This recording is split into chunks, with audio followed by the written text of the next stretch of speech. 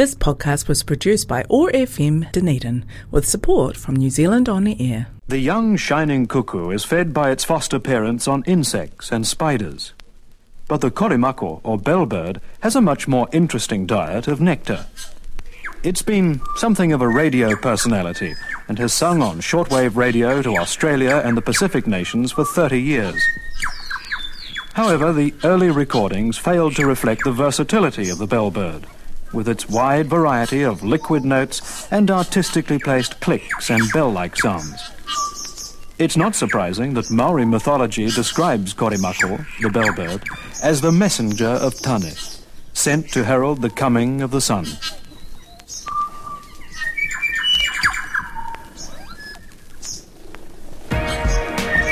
Community or chaos? We can construct and nurture community or fall into chaos. Over the next hour, Marvin Hubbard hosts conversations toward creating a fairer, more equal society. Community or Chaos is made possible with the support of Quakers Aotearoa. You'll find them online at quaker.org.nz. Welcome to Community or Chaos, friends. Today we have with us two people who will be talking generally about health in New Zealand and provision of health. First, Professor Robyn Gauld, who will be here from 11 till 11:30. He's the Pro-Vice Chancellor of the Commerce Department and Dean of Otago Business School. He's also the Director of the Center for Health Systems and has always had an interest in the economics of provision for health in New Zealand and elsewhere. And then we'll be speaking to John Moore of the Democracy Project, which is hosted by Victoria University, and its aim is to enhance New Zealand democracy and public life by promoting critical thinking. Well, welcome, Robyn. It's good to talk to you again. Well, Morena, very nice to be here, Marvin, and thanks for the invite. Well, I guess we'll get right on to the subject. You co-authored a report on district health boards and the use of contracting out for medical services and outside consultations, which suggested there needed to be more transparency and it might not be the most efficient use of taxpayers' money. Could you briefly comment on this? Thank you. So we have been interested in this topic since at least 2015, when we undertook the original research into the, as you say, the contracting out of policy advisory work, strategy work, assistance with sort of management projects, everything from organisational change through to information systems and so forth. So we've been really interested in government expenditure in this way, and then especially focused on the healthcare sector. So in 2015, we asked all district health boards, the Ministry of Health, Pharmac, every agency involved in healthcare in this country, for their list of external contractors and consultants, how much they'd spent on the various different organisations. We also asked what the impact of that spending was. Then we repeated the exercise in 2020. So we published two papers based on this work, and what we have found is that we've found a range of things. The first probably is that actually this is a very grey area, and there is a lack of public transparency around this sort of expenditure. I suppose the second thing we found was that there's a massive amount of money being spent in this way, massive amounts. So in our most recent exercise, it's over $400 million over a 3-year period going out of the district health board budgets alone. So it's huge amounts of money. Probably the third thing we found was that actually the DHBs have really struggled to provide the information that we have asked for. They don't collect it in any systematic way. They don't have central registers of the contractors and consultants that they are paying often really large sums of money to, they're not able to provide information on the impact of the work. We're not able to obtain that information at all. Probably a good proportion of them just don't have a register at all. We asked them in 2015, yes or no, do you have a central register of contractors and consultants? Because we were having such difficulty getting the information in the first place. Some of them wanted us to pay them to provide the information we were asking for because they said they had to collect it. That's when we asked, do you have a register or not, yes or no? The other issue, I guess, that underpins all of this, and it's come up in the media quite recently because Radio New Zealand have paid some belated attention to the work that we've been doing, and ran a couple of stories over the space of a week, about 3 or 4 weeks ago, and it came to the attention of the Health Select Committee, the opposition health spokesman, Dr. Shane Retty, really that this is quite a serious issue of public accountability, and the Health Select Committee is not receiving the information that it should be receiving in terms of how this expenditure is being reported. So I've given you quite a long-winded answer, but it's a lot of money. It's a grey area. There's a lot of money being made in this way by private consultancies, and there needs to be more attention paid to transparency. Okay, so what's your solution?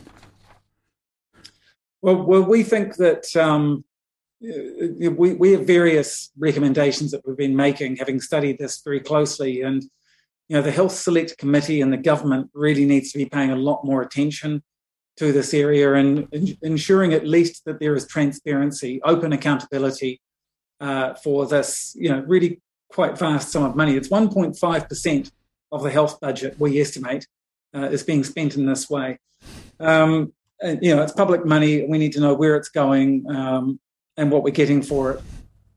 Probably the second thing is that there needs to be more of a focus on retaining some of the sort of skills that are being paid for in-house, because you're talking here about money that's being paid to private companies, and so the information is being held by them, not by government, only by what is received in terms of reports that come back and so forth. So there's a sort of a lack of a build-up of institutional knowledge.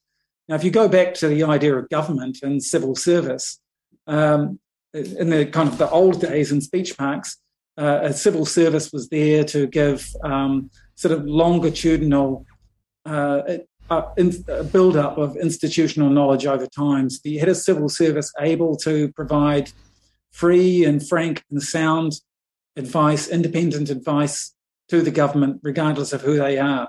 So if you build up capacity in-house, it's actually really, really important. If you're contracting it out, I think you're eroding that ability to provide, really good sound advice.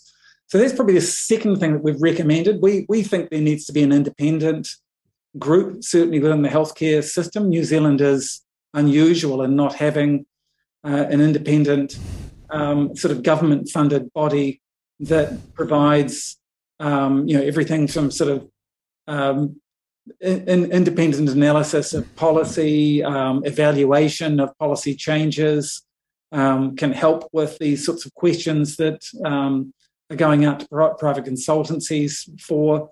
It just doesn't exist. And out of that 400 million, you probably for a quarter of that or much less could actually build up a really good unit within government to carry out this kind of work.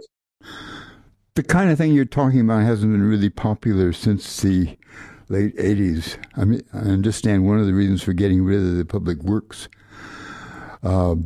division, administrative works, was that they didn't really want a government planning office. The neoliberals who were in charge at the time. So in some ways it's anthem to orthodox economics.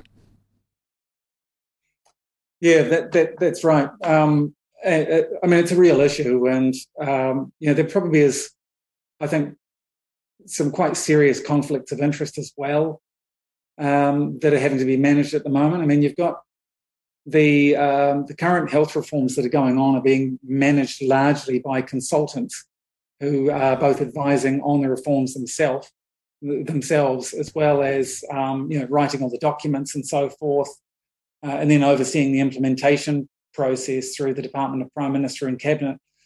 So, there's become, I think over time there has become sort of we've evolved to a point where we now just accept that there is this role for external consultants in the direct business of government. And I think we need to be questioning that. Many of the people who are providing the consultancy advice are ex-civil servants, they're ex-healthcare leaders. You think about the current reforms, they're being led largely by people who've had significant experience working in the public sector and then have gone to work for a consultancy and now being hired back at anywhere from, if they're really senior, they're probably on $700 or $800 an hour. The junior staff, the youngsters who've just done a degree in economics or accounting or something like that, or management or political science, they'll be being billed out at probably $250 an hour. There's a conflict of interest as well, but you're absolutely right about the prevailing thinking around what should be done inside government and what shouldn't be. And I think there's just, we've evolved to a position where we don't trust our own people to do our own work, and so we contract it out. Actually, if I had my way, I'd much rather trust the public service than I would the corporate executives, the people that make $1 million a year. Yeah, and different people will have different views on this, of course. Somebody said that if you pay nuts, you get monkeys, but if you load the trough, you get hogs. Yeah, that's really funny.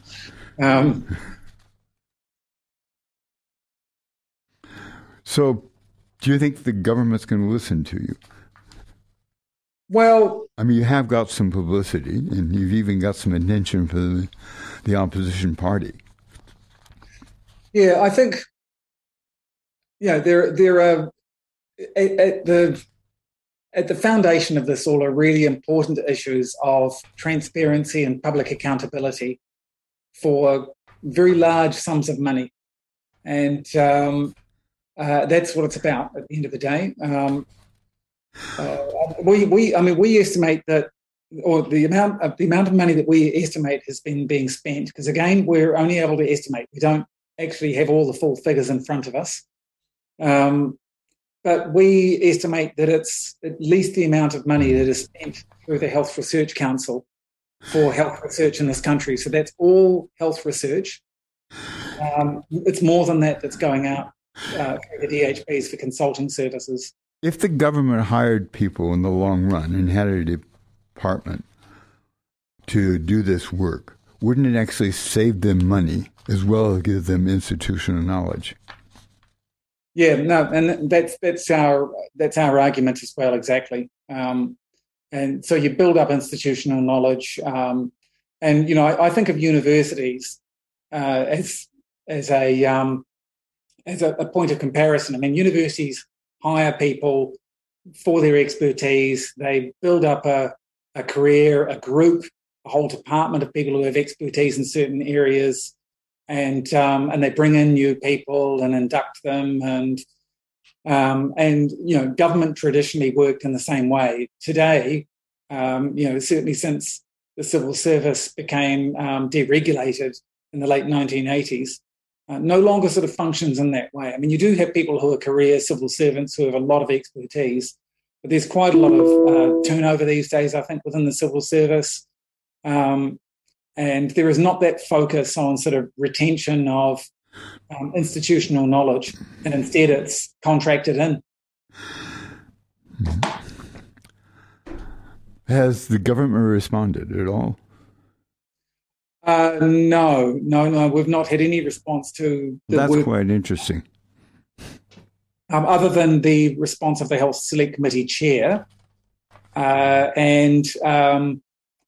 response was that this was not necessarily their job. to scrutinise the spending in that way. But as I say... whose job would it be then? Well, that's a very good question.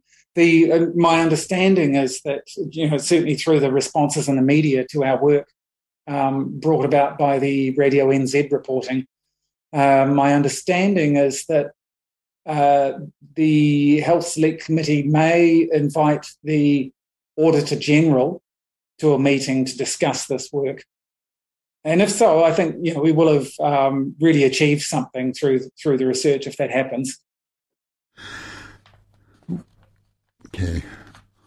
By the way, friends, you can podcast this by going to oar.org.nz, then going to podcast and going to Community or Chaos. And we're listening to Professor Robyn Gauld talking about health care and health reform and the direction for the future. What do you think about the public health reforms that are proposed in New Zealand, and who is the government consulting and getting advice from in this process of reform? No, that's a good question. Look, I think the current set of reforms are really important, and they're important for a range of reasons. And I support the general direction of the reforms. At one level. At another level, I think there is a lot of work to be done, and they are not going to achieve their goals, and I'll come back to that in a moment. The DHBs have never worked in the way in which they were meant to. They're basically 20 fiefdoms, 20 silos. They are too hospital-centric. They are... They've never brought in the public voice in the way in which was anticipated. There's a whole lot of reasons for why the DHBs really have done their time and need to be disestablished. Having a national body, Health NZ, is, I think, the best model for New Zealand. We had that model in the late 1990s, and it started to work quite well before the DHBs then replaced what was then the Health Funding Authority. We're a small country. We need to be focused on national consistency, and that's really what Health NZ and the reforms are about, trying to get equity across the population and across access to services around the country. And that has been impossible with the DHBs. It's really, really inequitable at a cross-country level. So establishing the Māori Health Authority is, I think, well and truly overdue. In the early 1990s, when the market-based health reforms were being proposed, there was a proposal right back then to create something similar to a Māori Health Authority coming from iwi. The government at the time was not interested in letting that go ahead. So, over 30 years later, we're getting a Māori Health Authority, and I think it's a profound move and a really important one. I support the reforms in principle. In practice, I think they're going to be really, really struggling to achieve their goals, and that is because they haven't sorted out the funding arrangements. The funding is going to continue being separated between hospitals and primary care. So that is creating two separate systems, and that's wrong, in my view. You need to be able to create one system in a region so that they can work collaboratively. Your primary care doctors and nurses and allied professionals in the community can work collaboratively with those who work in a hospital to work out where patients should be treated, by whom, and then how the funding supports those arrangements. That's not going to happen. And so I think it's a fundamental flaw. The second fundamental flaw with the system, and these flaws, by the way, they date back to the foundations that were laid in the late 1930s, early 1940s, with the compromise made when the government at the time was trying to set up a national health service. So the second compromise that was made was permitting the private sector to function alongside the public sector when it comes to hospital services. And so many of your listeners will have had the advantage of being able to pay to go and see a private specialist if they have a non-urgent treatment, because they will know that it's going to be months and years, or years before they'll be treated publicly. And so this was the compromise made, was that there could be this parallel private sector that the same doctors would be able to work in, as well as the public sector. This is deeply inequitable, and the people that are most harmed are the less well-off, Māori and the Pacifica people, and the government has at its heart equity with these reforms, and it's not going to happen. It is just not going to happen. Actually, most people probably in New Zealand can't really afford health insurance. No, and it's not a minority of people in New Zealand that can't afford it. No. And so to me, you either pay out of pocket, thousands and thousands, mortgage your house, or you have insurance. And to me, we need a fundamental rethink of how we fund healthcare. And I've come to the conclusion that we need to think about social insurance, which is the European model. And so that's like ACC. It's compulsory insurance that it's billed through payroll and employers, and then government also provides funding. And your tax goes down as a consequence because you're being payroll billed to fund the social insurance. And what's important about it is solidarity and equity, because regardless of who you are, regardless of wealth, etc., you have access to the same services on the list of services that the social insurance body is going to fund. So that will be all services, and they will simply pay private providers or public providers based on the needs that the patients turn up with. It's not perfect, and no healthcare funding system is, but I don't think our current system is going to ever deliver on the goal of equity without major regulatory changes made by the government to shift private practice into the public sector so that capacity can be boosted, and without major funding boosts. So I've concluded that we need a social insurance model. Now, the social insurance model, does everybody pay the same amount? Well, one of the problems with private insurance is most of us can't really afford private insurance, especially. And often people don't think about it too much until they get toward old age, and they just can't get private insurance that they can afford if they can get it at all. Yep. So with a good social insurance system, well designed, you shouldn't need private insurance. Okay, can you give us some examples? So I'll talk in theoretical terms first. But so it would be indexed to your income. And so it might be a percentage of your income. It could, and again, these are decisions that would need to be made by a government. So you might have a much higher rate for people on higher incomes and a much lower rate on lower incomes. You might have more government subsidy going into different areas of the population, socioeconomic status and so forth, to ensure that the insurance is affordable. And if you look at Japan, for example, they've had social insurance for generations, and they have 3 different schemes, and they do exactly what I was talking about. They're subsidised at different levels. There are different levels of government subsidy going in, but what's common about those 3 different schemes is the payout is exactly the same off the 3 different schemes. So whether you're in the civil service scheme or the large private corporates scheme, or whether you're in a small business scheme, the payout is exactly the same. It makes no difference. You will get exactly the same access to orthopedic surgery or cataract treatment or GP services than a person in the other scheme. So if you were unemployed for a long time, say there was a depression, would you still get covered? Yes, you would. Yes, yep. So that would be catered for in the scheme. So generally, social insurance covers everyone in the population, and there will be a backstop for people who are unemployed or on sickness benefits or all sorts of other needs that they might have. So no one is excluded. Having to wait for a long time actually is poor medicine, isn't it?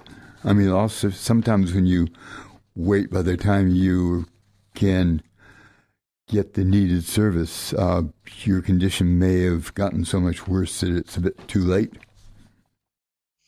Oh, absolutely. I mean, people suffer dreadfully and their health suffers dreadfully, and the costs exponentially increase as a result. And there are many, many anecdotes that your listeners will have from friends and family and personal experience. And if you talk to any hospital doctor or any GP, they'll say the same thing. They've seen deteriorating conditions. They'll say this should have been treated 8, 9, 10, 11, 12 months ago, and now we're really having to do a lot more than we should have had to do at greater cost. Okay. How much more time do you have before you have to I'm going to go on about 4 minutes, I'm sorry. Okay, then I'll let you run on what you think is most important for the next 4 minutes. If that's all right with you? Absolutely. So you want me to just say what I think? Say what you think is most important. Yeah, look, I think as I said before, in terms of our healthcare system, we have a really good healthcare system in many ways. We've got some good foundations there. We have a strong foundation on general practice and family medicine.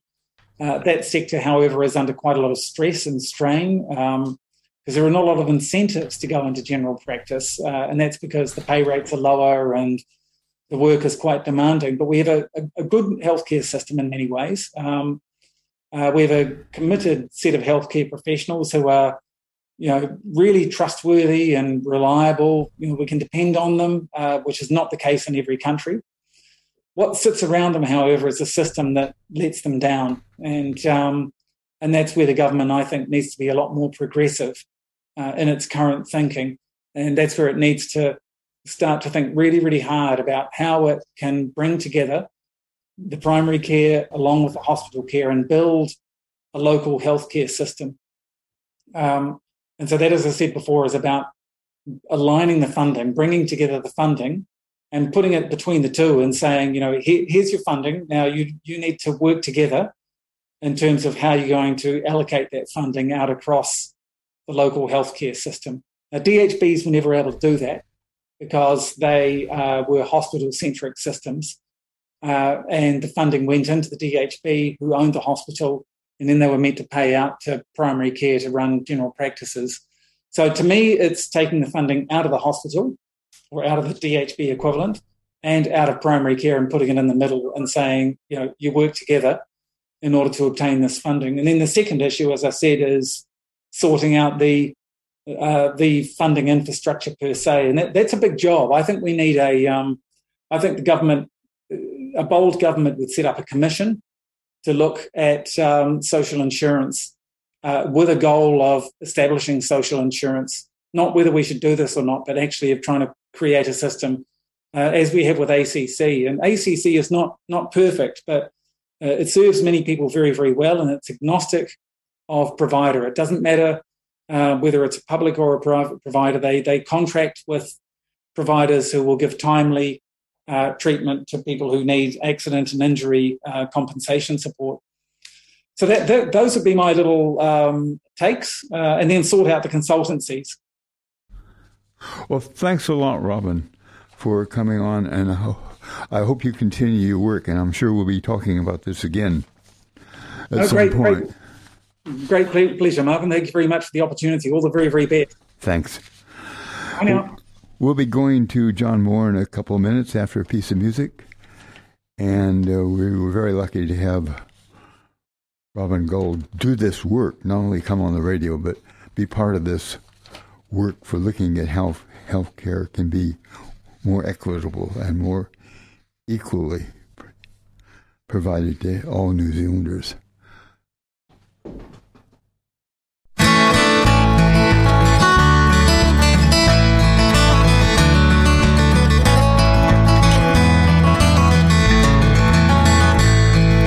Some people call me dreamer, as if dreamer is a dirty word. Say I sing a song that few still believe in, and that fewer still have even heard. Say I'm living in a time that is over, not in the real world of today. That we need more doers, less dreamers. that folks like me just get in the way.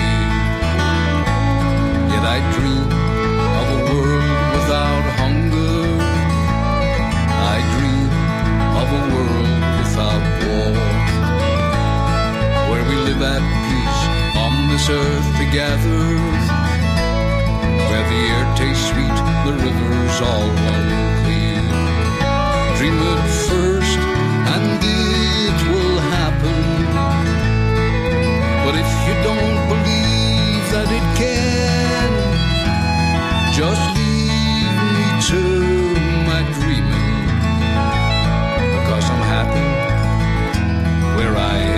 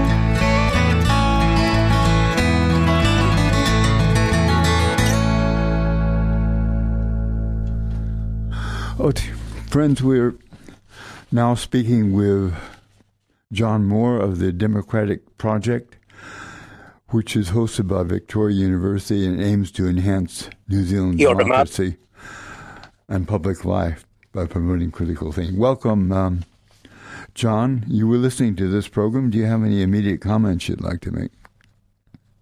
I was. On the... so I think Robyn, like a lot of progressive people in universities and throughout the community, recognise that there's a lot of problems with the healthcare system in New Zealand, both the private and public healthcare system, and there's a huge problem of inequity in terms of the type of healthcare that people have access to. It's not equal. It's not equal in terms of, as was highlighted by Robyn, in terms of Maori access to healthcare, Pacifica access to healthcare, and I think, as you alluded to as well, the general question of class, that the majority of working class people and especially poorer people, unemployed people, don't have the type of healthcare. Well, if you're working in a supermarket, you probably can't afford health insurance. No, exactly. So it isn't just people that are unemployed. It isn't people who happen to be brown or black or even female. It's about people that don't have decent income, which is probably most of New Zealanders. Yeah, so there's an intersection here of ethnicity, indigeneity status, and class that are all working to create a system of inequity. And you're head of a large corporation, and maybe it's Sea Lords or one of the Maori corporations, you won't have to worry about insurance. Yeah, absolutely. And there's no doubt that having private insurance gives you greater access to healthcare. So there's a huge problem with inequity at the moment. The question is, are the type of reforms that are being advocated, say, by Robyn, the social insurance scheme, as well as pushing for more transparency within the health sector, is this going to lead to more equity? Is this going to lead to a more egalitarian situation in terms of more people having access to the type of healthcare they deserve? He's not talking about private insurance, I don't believe. No. So that's, well, it's questionable because the social insurance model, for example, one of the countries that uses it most efficiently, in a sense, is Germany, and it's similar to our KiwiSave system. So yes, it's a system that's compulsory. Everyone who works has to pay into a social insurance scheme for their healthcare. The employer has to pay a certain percentage as well as the state. And like Robyn said, if you're unemployed, then obviously you don't have the money to pay into the social insurance scheme. But in theory, at least, you're given the same access as someone who's working and paying into the social insurance scheme. In Germany, though, you do have competing insurance companies that employees, that workers can align with in terms of where that money's going. And in Germany, even though it's a state-regulated and state-controlled system, different insurance companies do give different benefits in terms of healthcare.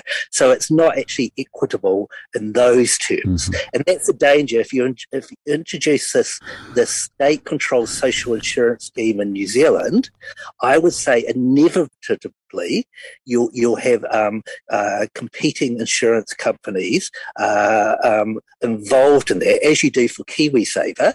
There would be heavy lobbying by insurance companies and other private businesses to be involved in the system, because there'd be so much money involved, so much potential for profits, and that would, I would say, more than likely lead to degrees of inequity and different schemes. Why couldn't the government just set up an insurance company?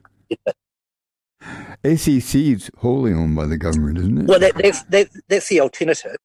And we kind of have that with ACC. Now, I guess this is where I disagree with Robyn. I think ACC is a completely broken system that does not deliver adequately. And a lot of that's to do with funding, but a lot of it's got to do with the sort of corporate model that ACC is based on. So it's a sort of like a faux profit-centered company. Now, we know it's a state organisation with a whole lot of regulations, but it's meant to act as though like a private corporation. So it's not meant to run out of money, for example. It's meant to balance the books, so to say. And that just leads to an adequate provision of healthcare by ACC. Now, ACC's already, you have to have an accident. It can't be just an illness. It has to be accident-related. But ACC is always shifting the goalposts of what's defined as an accident, what type of healthcare they'll provide, how much they'll pay, etc., etc. And you're dealing with faceless bureaucrats. And that's a danger with the social insurance scheme, that it just leads to a greater layer of administration and bureaucrats. And you're having to, I don't know if you've dealt with ACC, but it can be an absolute nightmare. Actually, I won't go into that, but I have, and I found it problematic in my case. Yeah. My wife, for example, had a back injury. She was a cleaner at a hotel. As is the current situation, private businesses that have enough capital and they have enough equity can self-insure themselves under the ACC system. And they denied her healthcare for over a year. And it was a real battle, and a real battle with ACC, who just ringing them up, stuck on the phone for 2 hours waiting for someone to talk to, and then just saying, no, it's not our problem. And I just think if ACC is the model we're looking at for social insurance, then social insurance won't provide equity. If there's another model for social insurance, like you said, that's more centralised, that's more controlled by the government and guarantees certain outcomes and equity, then it could work a lot better than the current system. But if ACC is the model to look at, then I think it will just inevitably be a system that doesn't provide any more health benefits. Well, you think that Democracy Project will look into this and maybe make some recommendations themselves? Yeah, so I mean, the Democracy Project has a range of people involved who come from different viewpoints. Even has writers who come from the right at times. the writers who come from the left or the far left. And so there's, I think what the Democracy Project provides is a discussion on these issues, but the Democracy Project isn't afraid to provide radical solutions. So certainly the social insurance model is a radical solution, and that it would lead to massive, significant reforms in healthcare. And could, in theory, lead to more equity in healthcare access for the general population. But there's lots of critiques to be made of that as well. And I guess one thing that we believe in the Democracy Project generally is that top-down models or sort of structural solutions that are advocated by people who are very sincere, whether they're in academia, within the private sphere, within NGOs. This is a very top-down model. It's people who are part of the elite in various ways advocating reforms and lobbying the government for these reforms. And there's no real popular input into it. And that's the problem. There's, with countless reforms we've seen over the last few decades, there's often very little public input or scrutiny. And I think what's really needed, I would argue, is a mass militant movement to push for true equity within the healthcare system. And the government's not going to budge unless it feels threatened, unless it feels there's a social movement from below that can push for real reforms. But what are you pushing for? I mean, are you going to go back to have every district make their own health decisions? And so if you happen to be living in one where it works, it goes well. But if you're living in a place where it doesn't work, you don't get much. Yeah, so I think that I think you're pointing to some of the problems already with the DHB system and previous systems of sort of. I mean, sometimes things that come up from the ground don't work necessarily better than a centralized system. No, but when I'm talking about the need for a mass movement from below, I'm not talking about a whole lot of decentralized struggles for healthcare within the particular city or town. I think, as you've seen in America, where there is a movement towards more equitable and publicly provided healthcare, or publicly funded healthcare at least. This is a national movement for national reform throughout the whole country. And I guess that's what I'm talking about in New Zealand. I'm not talking about decentralised, localised struggles that are only about their local hospital. I'm talking about the need for a campaign for significant reform that okay, what kind of reform are you talking about? Well, first of all, I think Robyn's absolutely right in saying that there's a lack of transparency. There's money going into the private sector from the health care sector in terms of consultants. There's incredibly well-paid surgeons and doctors who are switching between the private sector and the public sector, making significant out of the money. That all needs to be transparent.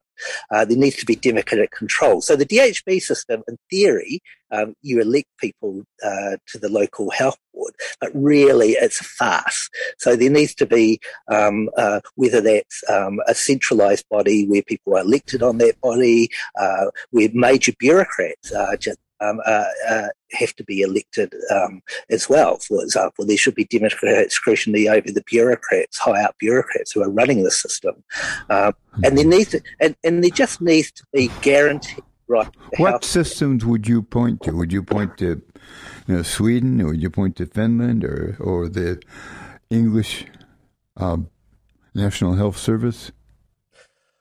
I think there's advantages and disadvantages in all those systems. I guess the good thing about the British National Health System or the English National Health System is that it does cover primary health care, it covers GPs, it covers dental care. And in New Zealand, we have a system. I think we don't really have Gauld suggested that that's part of the problem, is that the division between primary care and hospital care. So I think Robyn's and people right. line up at emergency rooms because they can't afford $50 to see their GP very often. Yeah. So I would argue for a fully funded, free healthcare system at all levels. So I don't think there's any real rationale except for saving money and protecting the interest of various healthcare private providers. There's no real rationale for saying that most GPs should be private. Yes, there's government funding when you go to your GP, but they're basically operating on a profit basis, not on a social need basis. Pharmacies are predominantly a private profit-making institution. Yes, there's subsidies for medication for drugs, but again, they're part of the private system. Dental care is overwhelmingly private. So I think there's an argument that all these levels of healthcare should be integrated into a system based on social need, not on private profit. They're actually talking about something similar to what England has, where they include dentistry. All healthcare is covered. Yeah, and the thing is, that's going to lead to a political struggle and an economic struggle. So if we go back 80 years and we look at the type of reforms that the first Labour government brought in, there were discussions over bringing in primary health care, GPs in the system, some degrees of the dental system, but there was a huge pushback by certain interest groups that didn't want to become part of the public system, wanted to remain basically with that profit-centred model, whether it comes to GPs or dental cares, even though we know there's huge amounts of state money being poured into these private institutions, whether it's GPs, private medical centres, in some cases dentists, ACC money is flowing into the private sphere as well. So to me it comes down to a question of, can you have a mixed model? And I think the social insurance model points to a mixed model of private care and public care, with that funding coming through a rather complicated system from employers, from the state, and from employees. Do you have a true public healthcare system where everything's free?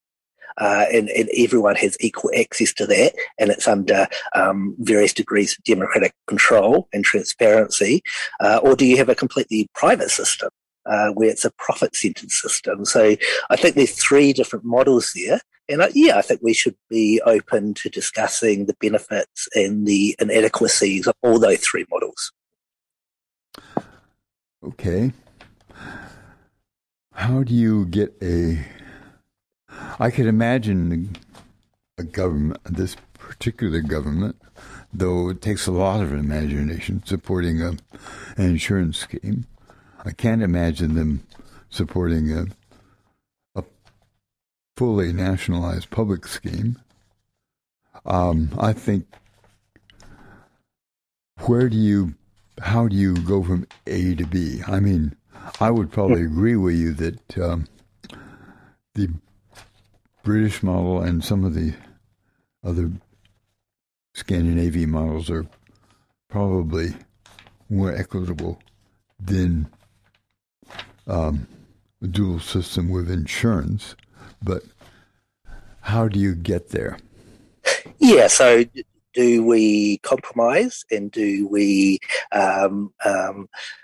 advocate only what we think is possible or that governments could take up, or do we go for Gauld and advocate for what we really want? And we might not get there, or we might not get that to the level we want, but or do we just stick with what we've got, be cynical and say nothing's going to change?